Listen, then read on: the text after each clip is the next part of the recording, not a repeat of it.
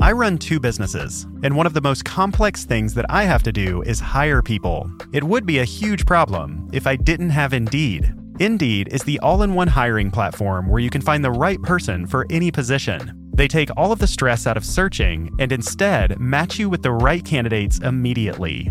Right now, our listeners can get a $75 sponsored job credit at Indeed.com/Hertz. Just go to Indeed.com/HERTZ and support our show by saying you heard about Indeed on 20,000 Hertz. Need to hire? You need Indeed. You're listening to 20,000 Hertz. I'm Dallas Taylor. This is our 50th episode. Seriously, I never could have imagined getting this far. We've now produced over 1,000 minutes of ultra highly polished, sugary audio candy.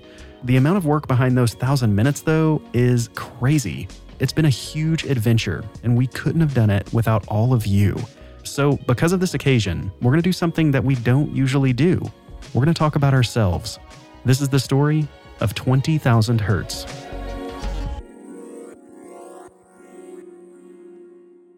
My name is Jai Berger, and I'm a sound designer. My name is Colin Devarney. I'm a sound designer. My name is Nick Spradlin. I'm a sound designer. I'm Sam Sneebly, and I am the producer at De Facto Sound. If you listen to the credits of our show, which you should, you probably recognize these names. Together, we make up De Facto Sound, which is the sound design studio where 20,000 Hertz was born. I started De Facto Sound in 2009 after working as a sound designer and mixer in LA for NBC and Fox and G4, and then later on the East Coast for the Discovery Channel. De Facto essentially just started as me, but has grown into this incredible sound team that we have now. De Facto Sound does sound design and mixing for post-production. Basically, we try to help tell someone's narrative through sound. We work for video game companies, we work for different TV networks, we work for lots of independent filmmakers. I guess the simplest way to say that is that we create and finish the soundtrack. So we make all of your awesome film and TV shows sound really freaking cool. Basically, without us, they would be really boring. That's what I think. Audio post-production might be a familiar industry to some of our listeners, but for those of you who have never heard about it, it can be really difficult to explain exactly what we do. Usually, by the time I come into the process, we have a video that the editor has put together. They'll send us over some raw dialogue, which is just the recording that was done, and they'll have some music they've picked out, and that's all been edited in there. So when I receive it, we have all this raw audio, and I'll take that dialogue and that music and I'll make it sound as nice as possible, and I'll mix those so that you can comfortably hear the dialogue, but the music is pushing through. And then what I do is I look at the cut and see what we can enhance with some sound design. Sound design is basically adding sound effects to picture or even radio. For example, say you are seeing on screen someone running through the woods and they're tripped over a log. Without sound design, you wouldn't hear the crunching of the leaves under someone's shoes and the hitting the log, thumping to the ground, trying to shuffle to get back up. And, you hear the leaves and even maybe the birds being disturbed in the background. Like, that is all added through sound design. I mean, you could think of it like mixing paint. Every different piece of sound is a different color. And if you just don't pay attention, it just becomes brown. But if you are really careful about it, it becomes this pretty painting. Sound design is one of those things that's super difficult to get across in a few sentences. Even the entire sense of sound itself is something that most people really don't consciously think about. I mean, we think about taste at least 3 times a day. We make sure that everything around us is comfortable to appease our sense of touch. We also make sure that things smell nice, and literally everything around us is designed visually. Take a second to look around. Think about how many things have been visually designed by humans. Anyway, those other 4 senses are well covered in our conscious, as well as pop culture. Really, aside from music, people don't actively engage with sound in their everyday lives. A lot of the times when we talk about sound, it feels very alien and technical. The speakers and the cables and the oxygen-free copper headphone wires. Those were the type of ideas that I hope to change with this show. the mission of 20,000 Hertz is to get casual listeners, people who like podcasts, but people who don't think about sound, to really think about their sense of sound in a much more deep and rich way. Sound can make you relax, they can make you sweat, they can make you get chills, feel calm or terrified. We're trying to make it more exploratory and more fun and interesting. This is the story of how video game sound designers create new worlds, tell stories, and bring imaginary characters to life. Kind of open people's ears and have them listening more, because it's just really fascinating once you start listening to your world more and recognizing things. If you think you've never heard it, it's been used in movies such as Batman, Star Wars, Toy Story. We don't talk about audiophile stuff on purpose. We try to talk about the things that just happen out there that do affect you. They're entering your world through your sense of sound, and they're affecting you. And you may or may not be thinking about it or realizing it, but it's still your sense of sound that's the center of the conversation.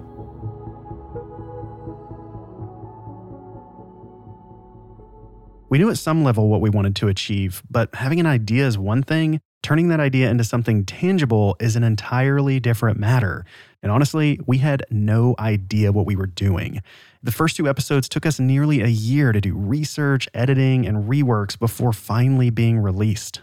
I'm Siri, your virtual assistant. This is the National Broadcasting Company.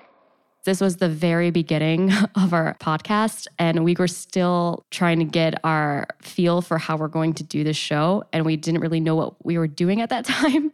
So it was just a huge experiment. So there was a lot of hours spent on it. You learn a lot about making podcasts after 2 years of producing one. The lessons we learned account for many of the differences you might notice between our first episodes and today's shows. If you listen to some of our early work, the difference is pretty obvious. For one thing, I sounded like I just rolled out of bed.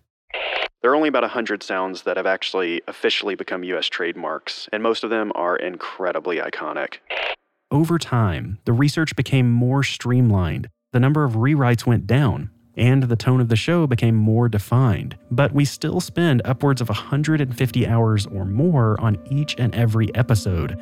So what exactly does that process look like? It all starts with an idea for a topic. And obviously early on that came from us. And then it's become largely also from listeners as well. Now that we have a bit of a following, we take a lot of ideas from listeners and we'll kind of rank the ones that we like. We have a kickoff call with the writer being like, this is kind of the angle we want to go down. These are the type of people we want to try to find to interview. Once the writer, producer does some research on the topic and finds the best people to interview, they'll contact me to schedule a recording session. So basically, I'll find either a freelance recordist or a recording studio nearby for them to record the interview. We put a ton of time and effort into capturing the highest quality recordings we can. This can be extremely challenging when we're talking with experts in other countries or remote locations. So why do we put so much time and money into just the recording of the guests? Because we're a sound podcast. I mean, if I just talk into my phone, then it's going to sound like a tiny, cheap microphone, and it's going to sound like a phone call. And other podcasts do that, and there's nothing wrong with it. It fits their style. But for us, we're just a bit obsessive about audio, and we just want it to sound like as good as it can.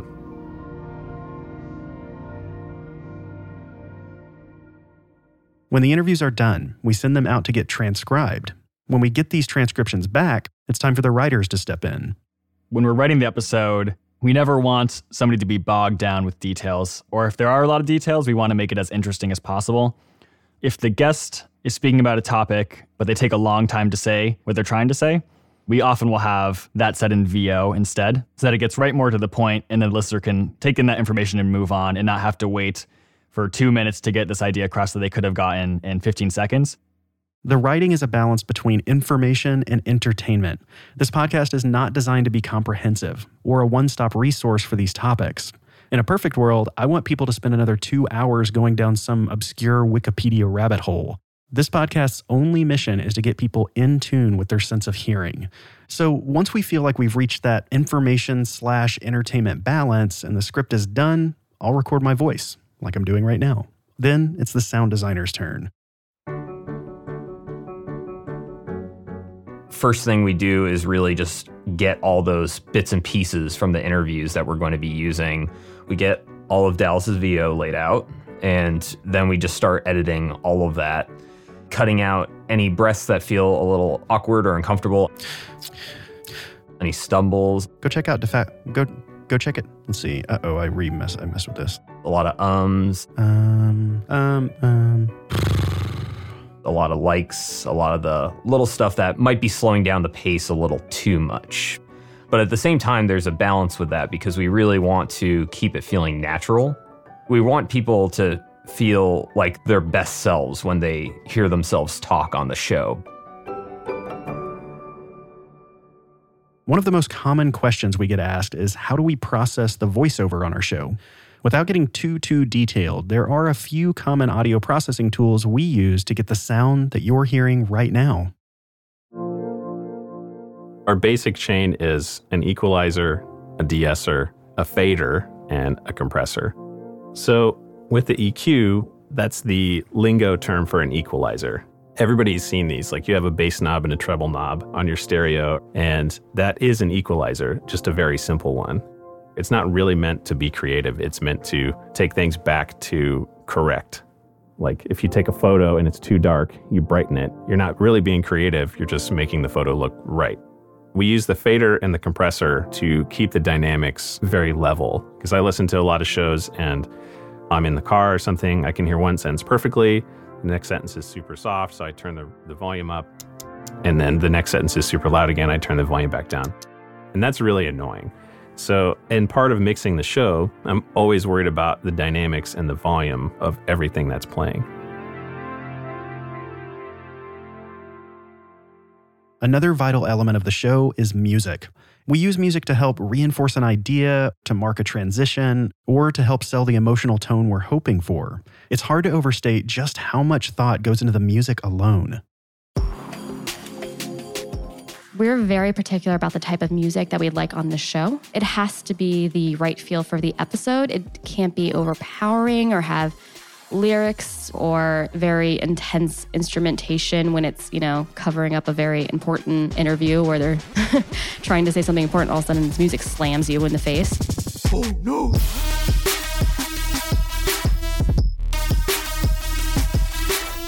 It matters a lot because it also plays into the tone of the interview and what's going on. But if you have the wrong track, it's going to completely change what you're listening to. So we're very particular and careful about how to play up the exact emotion that we're trying to go through.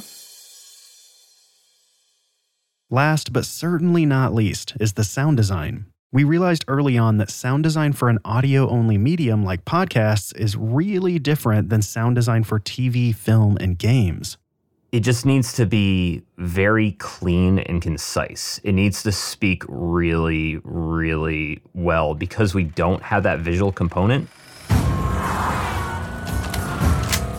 When you're just listening, it needs to be really spot on with the sound choice. Otherwise, it can be interpreted a million different ways. The other thing that's really cool is we can use it to reinforce an educational moment when someone is talking about some sonic thing, and we can do a subtle example underneath to help reinforce and educate what they're saying. You can choose between snares. You can start chopping up the amen break and rearranging the individual beats into other configurations.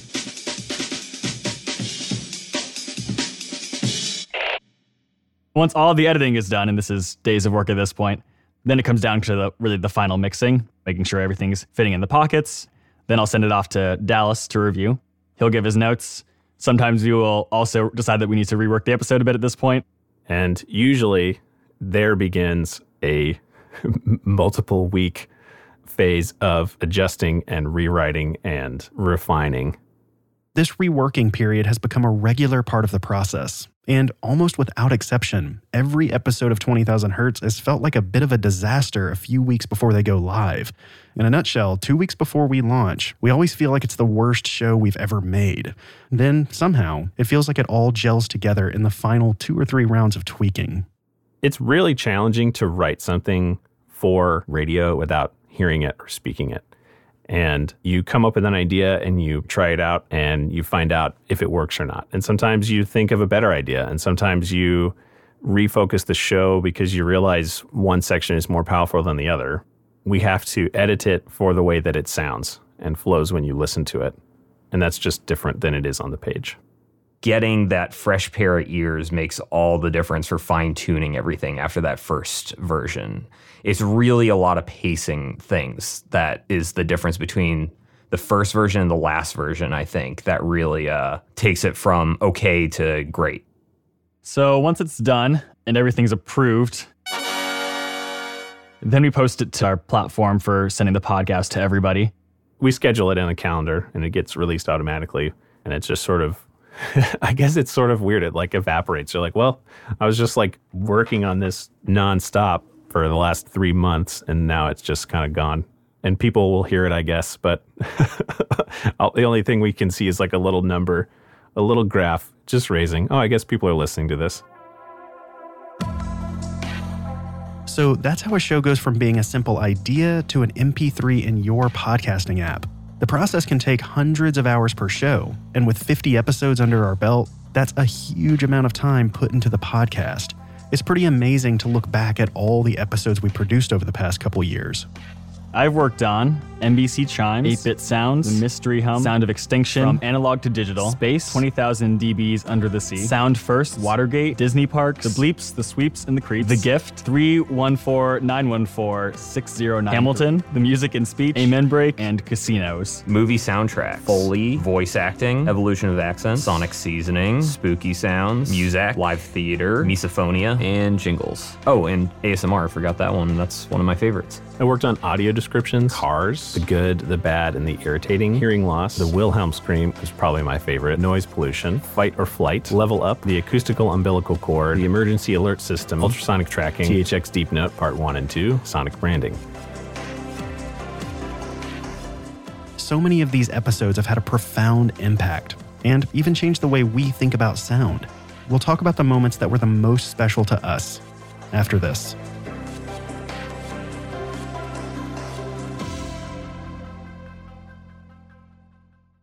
There's a new podcast from Wondery that I think you're going to love. It's called Class of '88.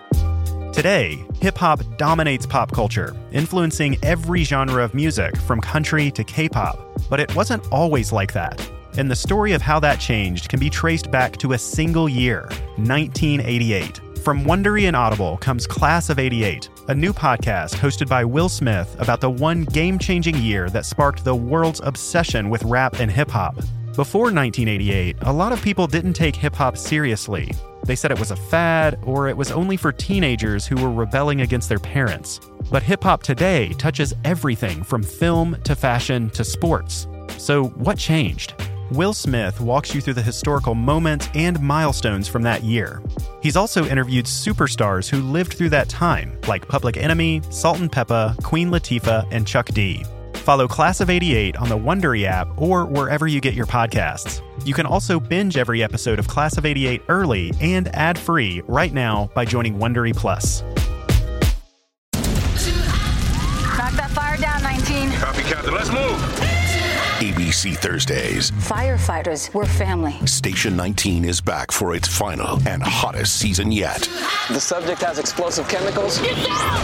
With fiery romances. You're the love of my life. And Andy is finally in charge. I'm going to be the best damn captain the station has ever seen. Station 19. All new Thursdays, 10/9 Central on ABC and stream on Hulu.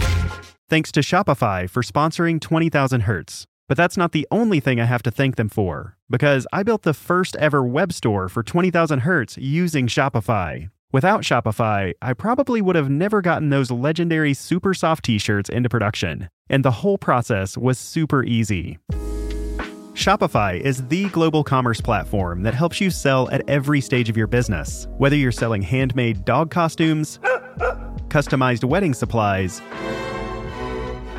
or super soft t-shirts from a brand new podcast. Shopify helps you sell everywhere. When we started out, our Shopify-powered store was one of the reasons I could afford to keep going. And according to their data, Shopify-powered websites have an almost 40% higher conversion rate compared to other platforms. Sign up for a $1 per month trial period at shopify.com/20K, all lowercase. That's shopify.com/20K to start growing your business, no matter what business you're in. Shopify.com/20K. Dreaming of a better sleep? Tossing and turning is not your destiny. And Ollie is here to help. Ollie invites you to sink into sweet, sweet slumber to improve your mental and physical health and overall wellness. More than just melatonin, Ollie's ingredients help you unwind your mind for a delightfully dreamy drift off. Sleep is on the way at Ollie.com. That's OLLY.com.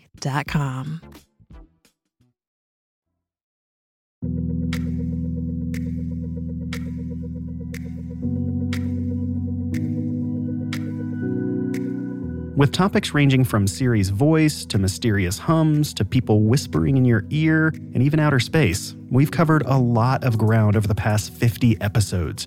While we were putting this episode together, we all looked back through the archive and talked about some of our favorite moments from the show. Sometimes it's an episode that sticks out, and sometimes it's the story behind the episode. For me, the NBC Chimes episode will always be special. NBC hired an electronic organ pioneer, Captain Richard Ranger, to build more of an automated system for playing the chimes. This episode was the introduction of 20,000 Hertz for many of our listeners. It was also great because the history is so cool, and it embodies exactly what our show tries to do. The not so great part of the show was just how long it took us. Almost a year of frustration and discovery went into this episode. We were just trying to figure out how in the world to make this podcast. But ultimately, it was an amazing way to set the tone for our show. Rick's entire story about how he was there when NBC was purchased and they had to stop playing the chimes. And then, he just had to rip the tape out of the machine, and he just kind of took it home with him because he was like, I don't know what to do with this. They no longer want it to be played. I think that's hilarious because that doesn't happen nowadays. 9 o'clock hour comes, we do the network newscast, and at 9:05:30, the newscaster says, Gary Nunn, NBC News, New York, and I played the chimes. I then pulled that tape cartridge out of the machine where I'd played it. Well, no sooner had I done that, but the general manager shows up, and he just looked at me and he said, make sure no one else can do that. I did that by taking that tape cartridge home, and it's sitting on my shelf. Many of our shows have a relatively clear structure. We talk about a particular sound, the history of it, the importance it holds, and we've got a show. Other episodes, though, can be a much bigger exercise in experimentation. I loved everything that happened with the space episode, especially because Dallas got to go to NASA Goddard and interview people. And when Dallas had asked if I was on Venus, how would I sound? And all of a sudden we morph his voice to make it sound like he's actually on Venus. That is super cool to me. I wonder what other things, like my voice, might sound like. I'm on Venus, in this ethereal world that's a mix between a gas-like atmosphere and water. I'm almost floating, but yet it's not as restrictive as being submerged in water. My voice, the thunder, it's all slightly muffled and distorted as it travels through the thick atmosphere.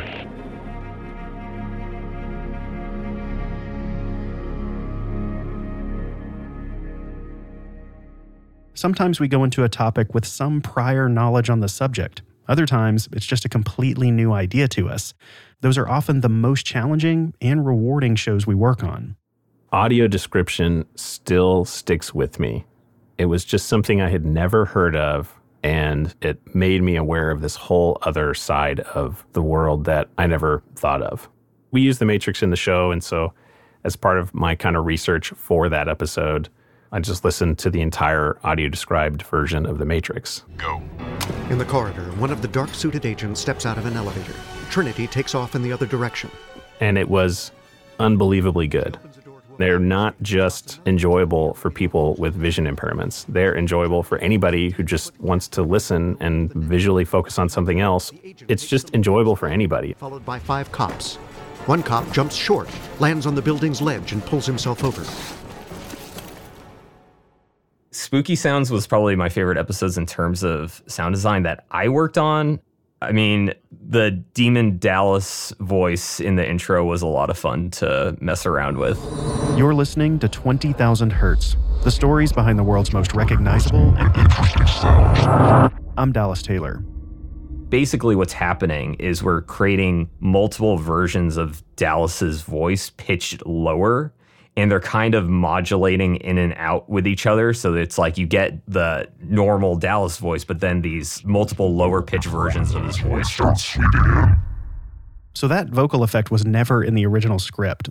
So when I first reviewed the episode, I burst out laughing. At first I was like, I don't know if we should do this. It's kind of weird. But it was just too much fun to pass up, and I had too much of a reaction out of it. It's awkward to hear your voice already, but when you hear the voice pitched down in some weird demonic way, it was just hilarious and totally worked. It also just proved that the line between sound design that sells and sound design that doesn't can be razor thin. And in this case, it worked perfectly. One thing that has been great about working on the podcast so long is I think we're all more willing to take risks. And there's things that we try now that I feel like we would not have the guts to do before. There's ASMR. To get everyone on the same page, we listened to some popular ASMR tracks all together. This one's close for me. It's close. Okay, Sam, it sounds like you have something to say about this. I really don't like it. That's part of what I love about that episode is I feel like that episode's such a different vibe in some ways. I loved how like kind of off the cuff that intro was. Sam, can you describe what's happening on screen right now? Well, she has these fluffy windscreens on each of the mics, and she is caressing them gently. Can you describe her facial expression? She's really into it. Each and every episode go through a lot of revisions. Sometimes the reworks can be minor, and sometimes they can represent an entirely different way to tackle the subject. This is especially true when the episode is a potentially sensitive topic. Misophonia was a tough one. We debated internally how best to illustrate the struggles many people go through because of these intense negative reactions to sounds. Ultimately, we decided to design the episode with exaggerated examples of some common misophonia triggers. What does it feel like? And how is it that two people's brains can have such a drastically different response to the same sound? In order to figure this out, we'll be using sound examples throughout this episode. This may cause discomfort for someone with triggers, but I think it's important to attempt to recreate the sensation for those without misophonia. Originally, when we talked about this episode, I was actually pretty concerned about the sound moments that we chose because I wanted someone with misophonia to hopefully be able to enjoy the episode without too many triggers. But at the same time, we discussed it and we decided maybe it's more important in the grand scheme to go the flip direction and help put someone in someone else's shoes a little bit through the sound design in that. Either direction could have worked, but I think going with something that we're trying to make people more empathetic was a good choice in the long run.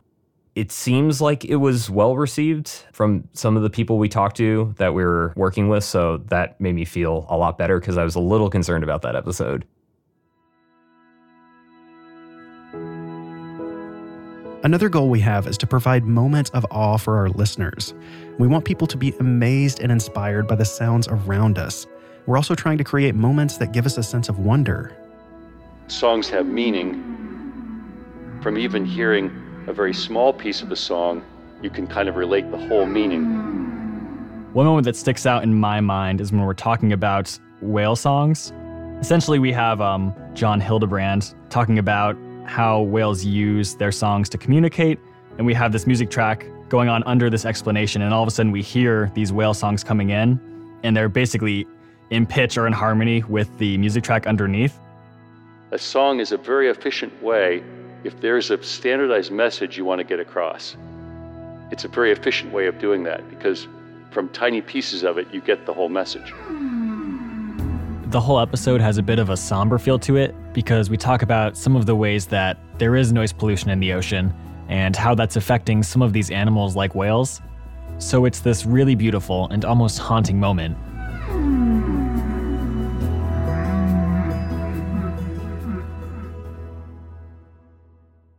Choosing just a handful of our favorite moments over the past 2 years was really challenging. There are so many fascinating stories, inspiring guests, and rewarding challenges that went into creating this show. One thing we discussed when putting this episode together is, why do we think 20,000 Hertz is important? What makes the show more than just some sound nerds geeking out about technology? Each of us had a slightly different answer. Sound is so approached from such a technical mindset.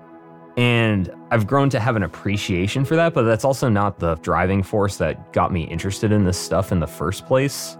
I think a lot of people think that, oh, they just love working in Pro Tools. They just love their software and they just love their hardware, and that's all they want to do all day is just push buttons and move faders. But it's like, that's more of a means to an end. And even if it's not post audio or something, it's such a wide open field. So I've been into music my whole life. I was originally going to be a musician. Even when I was a musician, I didn't think about sound as intimately as I do now. And being a sound designer, it really is amazing how much you can pick out in the world because you get so used to using your ears every day and to listening really intently. And I think 20,000 Hertz is a really great avenue for getting other people to experience this without, having to be a sound designer. And it's a really accessible way for people to experience sound in the way that we do. At some point, audio reached me and it stuck. And that's the path that I went down. And I became a sound designer and a mixer, And maybe somebody's going to hear the audio description show and it's going to change their path and it's going to make sense for them. And they're going to go down that road. I feel like we're answering the questions that people had in the back of their heads that they never had answered. But we're like, oh, hey, we're going to tell you how they did it. We want to make a show that's engaging and educational, but it's not forcing you into a certain opinion. We don't want to preach at you. We don't want to tell you how to think. You don't have to take a massive stance on these issues. We just want to present part of the world. We're not just talking about music. We're not just talking about film. We're talking about literally everyday sounds and things that you interact with. And that is really special because a lot of people try to focus on the one thing that they love, but we're trying to get everybody involved in this and not just one tiny group of sound. Even if we can change the way a single person thinks about sound and how that not only affects themselves, but also the world around them in both positive and negative ways, I think that's really, really amazing. To me, 20,000 Hertz is in many ways the world's most obvious podcast. It's a show about sound that's told through the medium of sound. 20,000 Hertz is important because sound is important. I think that over the next few decades, sound is going to come to the forefront of design and the way people interact with it. People will realize the ways sound helps us navigate our world, makes us feel certain ways, and how it can be an integral part of our experiences. And if this show can help that process, we've accomplished exactly what we set out to do.